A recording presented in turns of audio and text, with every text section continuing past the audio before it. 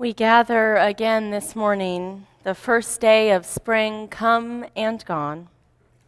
We revel in the sight of budding trees, the promise of cherry blossoms. We air out rooms, dusting and cleaning and preparing ourselves to start anew. Now, let us pause, grateful for our time together and for the music that floats gently on the air, bringing with it the hope of yet more beauty, the expectation of joy that awaits.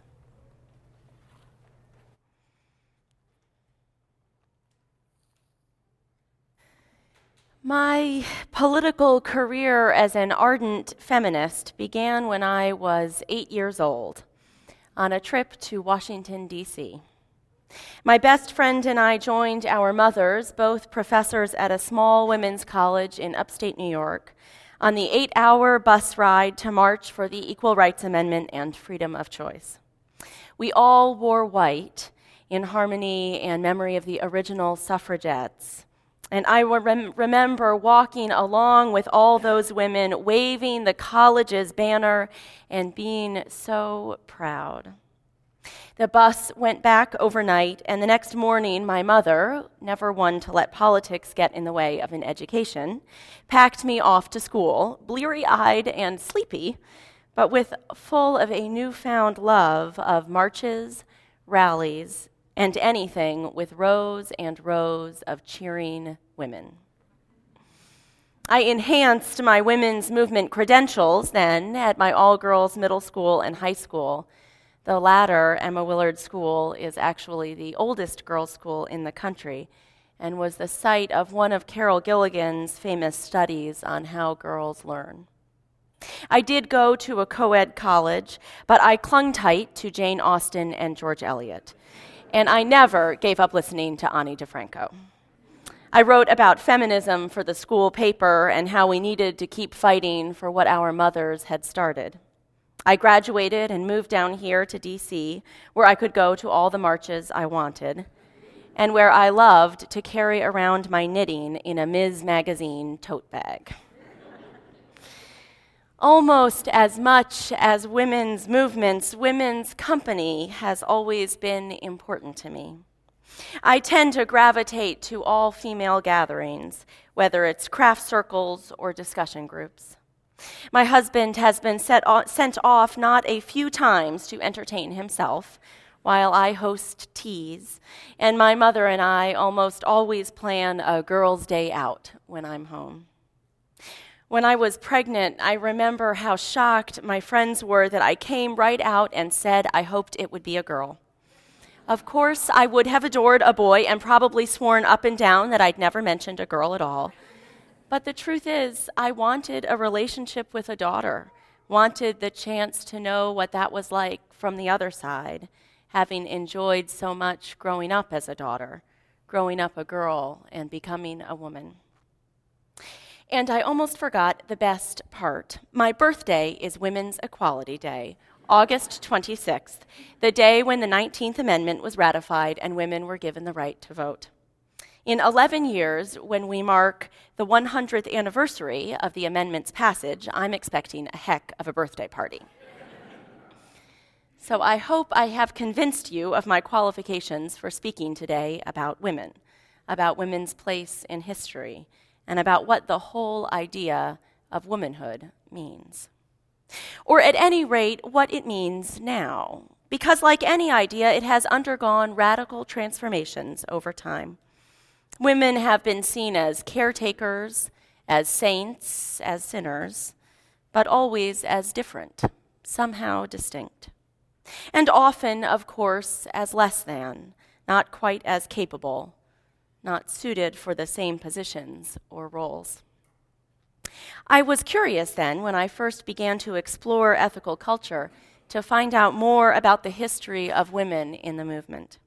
And so was my mother, apparently, since almost immediately on finding out that I would be making my way here to the Washington Ethical Society, she found a platform online about women in ethical culture and sent it speeding my way through the wonder of email.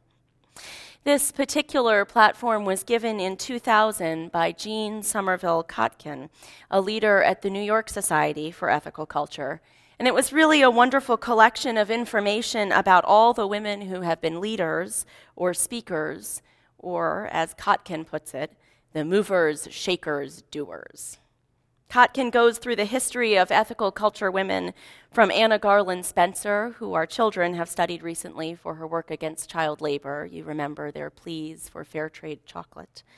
To Martha Ellis Fishel, the first woman president of the American Ethical Union in 1926. But Kotkin's platform also explores the slightly less, we'll say the less exemplary side of the women's history in ethical culture. Felix Adler, who founded the movement in 1876, was a pioneer in many ways, but women's rights was not exactly one of them. In fact, it wasn't until after his death that women could become full leaders in the movement. Anna Garland Spencer, for all her training and work and abilities, was only an associate leader, and I am sorry to say that Kotkin quotes Adler as disliking Spencer's unwomanly strength. I like to think, though, that Adler just needed a little more time, a little more exposure to women in leadership positions. He saw radical changes in the social structure of America over his lifetime, just as almost every generation has seen changes, shifts in how we understand a woman's place. There are always those boundary pushers, the women like Spencer, who did it first, stepped out alone, created a place for themselves where they saw a need and a possibility. And sometimes it takes our distinguished gentlemen, and in fact other women too, a little time to catch up.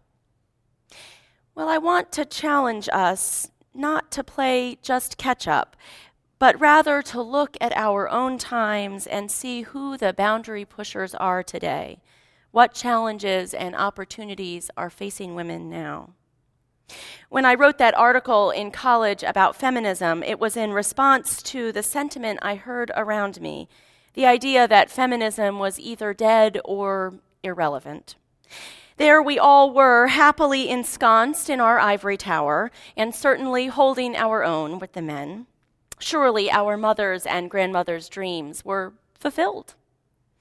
I argued then, and argue still, that equality is far from being reached when our elected representatives are overwhelmingly male, when women, and especially mothers of young children, are hired less often and paid less well than men still, when child care itself is expensive and maternity leave is by no means guaranteed, and certainly, especially, when women in other countries look at all of those facts and figures and wish they had those problems.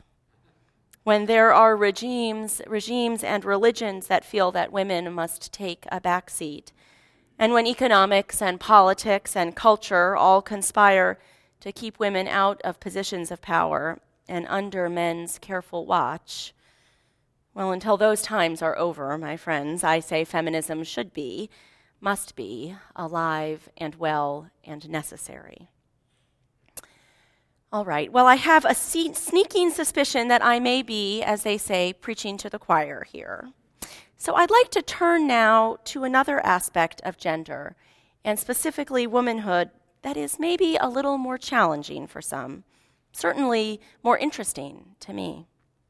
Both the American Ethical Union and the Unitarian Universalist Association, our two national associations, have been strong supporters of lesbian, gay, and bisexual rights for years, as has this congregation, performing same-sex wedding ceremonies long before the days when they were aired on soap operas. First same-sex wedding on daytime television was this February on All My Children. Bet you didn't know that. I didn't. And indeed, I hope, we are beginning to see a sea change in America, that younger generations are turning away from the bigotry and homophobia that we have seen and moving toward an understanding of the basic rights of all people. We have experienced some setbacks as Defense of Marriage Acts passed in a number of states, But we have made remarkable progress forward in the last few years, too. And I do believe that in the coming years, we will continue the march toward equality and civil rights.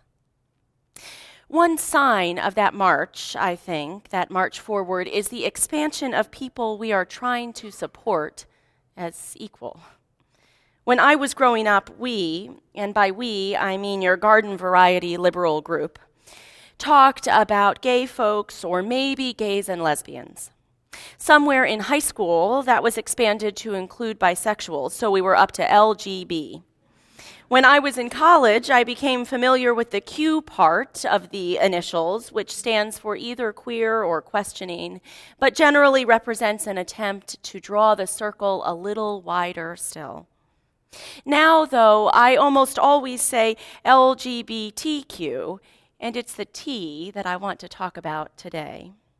That, or we could have a conversation about why we in America seem to be so into initials for everything. But I think that transgender rights and issues are more interesting. First, I want to spend just a little bit of time on definitions, because I think there's sometimes confusion about what words like transvestite, transsexual, transgendered really mean. Today, I'm talking about people who are born physically as one sex, but who identify more strongly as the other sex. Some transgendered people choose to take hormones or have surgery so that they can change their basic physical attributes. Some choose to simply dress, wear their hair, or otherwise outwardly identify with the gender that they feel inwardly. And some people, also usually covered under the transgendered umbrella, consider themselves to have identification with both or neither gender, and ask us to reconsider whether the binary gender system, male and female, and that's the end of the story, really makes sense. And that is where I think it gets interesting. Because as someone who has always identified strongly as a woman and with the women's movement and women's circles and women's company, I'm intrigued by the idea that my understanding of womanhood, or even the concept of woman, might be no more than a social construct, another way of dividing people up, rather than a biological fact. When I find something that challenges my way of thinking, like the idea of a more fluid sense of gender, I try to learn more, to have conversations, read articles, see if I can probe a little more deeply into the possibilities. And that's what I've been doing over the last few years, really, as I've begun to understand more about people who identify as transgendered. And America has been doing the same thing. There was the movie Transamerica, which explored the relationship between a biological man who was transitioning to becoming a woman and her son. A few years earlier than that, we had the heartbreaking Boys Don't Cry. And then this past year, the real-life drama, which perhaps mixed some gender issues with the absurdity of fame, with The Pregnant Man, who appeared in People magazine and on the Oprah Winfrey Show. This was a person who was born a biological female, had transitioned to male, and was living with his female partner, but she wasn't able to have children. Since he still had female reproductive organs, he chose to bear the couple's children. I was a little uncomfortable with some of the media circus surrounding him and his choice, much of which he seemed to welcome, the media circus part, I mean. But in the end, I was also just excited that America was actually having a conversation about gender issues, about what makes someone a woman or a man. Other cultures have long been addressing the issue of individuals who don't fit neatly into one of the two gender categories we like to think exist. Much of the Indian subcontinent recognizes a third gender, as do a number of Native American peoples. And ancient sources, I thought this was so interesting, like the Code of Hammurabi, refer to the existence of a third gender. In the code, it's people who appeared female but had male characteristics, and gives them, for instance, inheritance rights that more closely align with those accorded to males in that culture. Indeed, third-gendered people often seem to appear in cultures with strongly defined male and female roles, and frequently those in the third gender are allowed to play with those roles, to take on rights accorded to only one gender or to cross borders, usually kept tight. I'm not suggesting by any means that third-gendered people in cultures that recognize them have it easy, but simply to say that world cultures have been struggling with the idea of the binary gender system and the folks that don't quite fit into that system for some time. And that's not even taking into account people that are born with biologically unclear gender because of prenatal development or genetic variations. My point here is that the neat little categories that we try to create, the school book understanding of a man and a woman and nothing in between, is challenged the world over. So where does that leave me with my Ms. Magazine bag full of knitting and my all-girls high school? That second piece about single-sex education is of particular interest to me. There was an article in the New York Times a few years ago about the increasing number of trans men, that is, biologically born women who were transitioning or had transitioned to being men, but who choose to hang on to some aspect of that transition by identifying not solely as men, so using the term trans men. The increasing number at women's colleges. Often these folks had begun at the college before transition and were navigating the twists and turns of transition while in school. At first, I was surprised that someone who was transitioning or who had transitioned to primarily male would want to be at a women's school. And honestly, I wasn't sure what I thought about it. I had so valued being in an all-women's environment, and still do. Would that environment be changed by the presence of someone whose experience as a woman was part of their historical past, not their present or their future?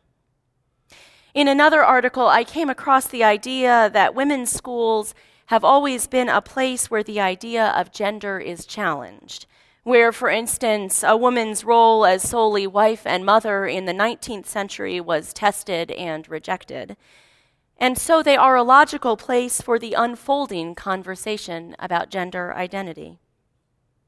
Later, I had a conversation with a colleague who had been born or assigned, which is sometimes the terminology used, female and now lives as a man. He shared how he had loved going to a certain women's-only music festival before he transitioned, and that now that he identified as male, he had decided that that festival was something he needed to give up. Just as it had been a safe and supportive environment for him when he was questioning his gender, so he wanted to keep it a safe and supportive environment now, which meant for him that it needed to remain women only. I'm still thinking about these issues, still find them fascinating, thinking about what it means for me and my identification as a woman. We are so quick to categorize people, to fit them into boxes, and we so much want those boxes to be real, to know that our categorizations are right. When what all this thinking about gender has done for me, ultimately, is to help me realize that boxes and categories never define the totality of a person, even when we seem to fit in as neatly as can be. Personal identification with one category or another can be important for us, can give us a sense of who we are, but we run into dangerous ground, I think, when we let it be the final word for ourselves and for each other. We are all more complicated than any system, binary or otherwise, can explain. There are two principles in the ethical culture movement that speak to me most strongly, that encompass what I would call my faith. One is the unalterable, undeniable, and precious worth of each person, and even more, the unique worth, the idea that no one of us is replaceable, that we each hold a particular place in the world, unlike any other person. The other complementary principle is the idea that we are deeply connected to each other, that our ties to each other are inescapable and just as precious as our individuality, so that somehow we are like every other person, even while we are uniquely ourselves. What these principles, this faith, tells me is that while I might enjoy the intellectual exercise of thinking about and in discussing and investigating gender, in the end, it's the person in front of me, not their gender, or their color, or their nationality, or their sexual orientation, but the person themselves that I am asked to encounter, to respect, to experience, to love. All of the categories we place on ourselves or we find ourselves placed in are useful only insofar as they help us to understand ourselves. And after that, they become just labels, just so many words. Our task as ethical culturists, as ethical agents, is to look into another's eyes and to see not categories, but a fellow human being. Binary systems, my friends, are for computers. Let's all just be human together.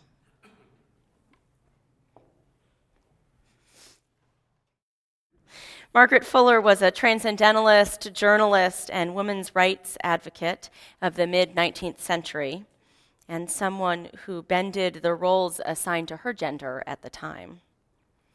As you hear her words, I invite you to imagine what she might have called us to were she speaking today. A new manifestation is at hand, a new hour is come, when man and woman may regard one another as brother and sister, able both to appreciate and to prophesy to one another.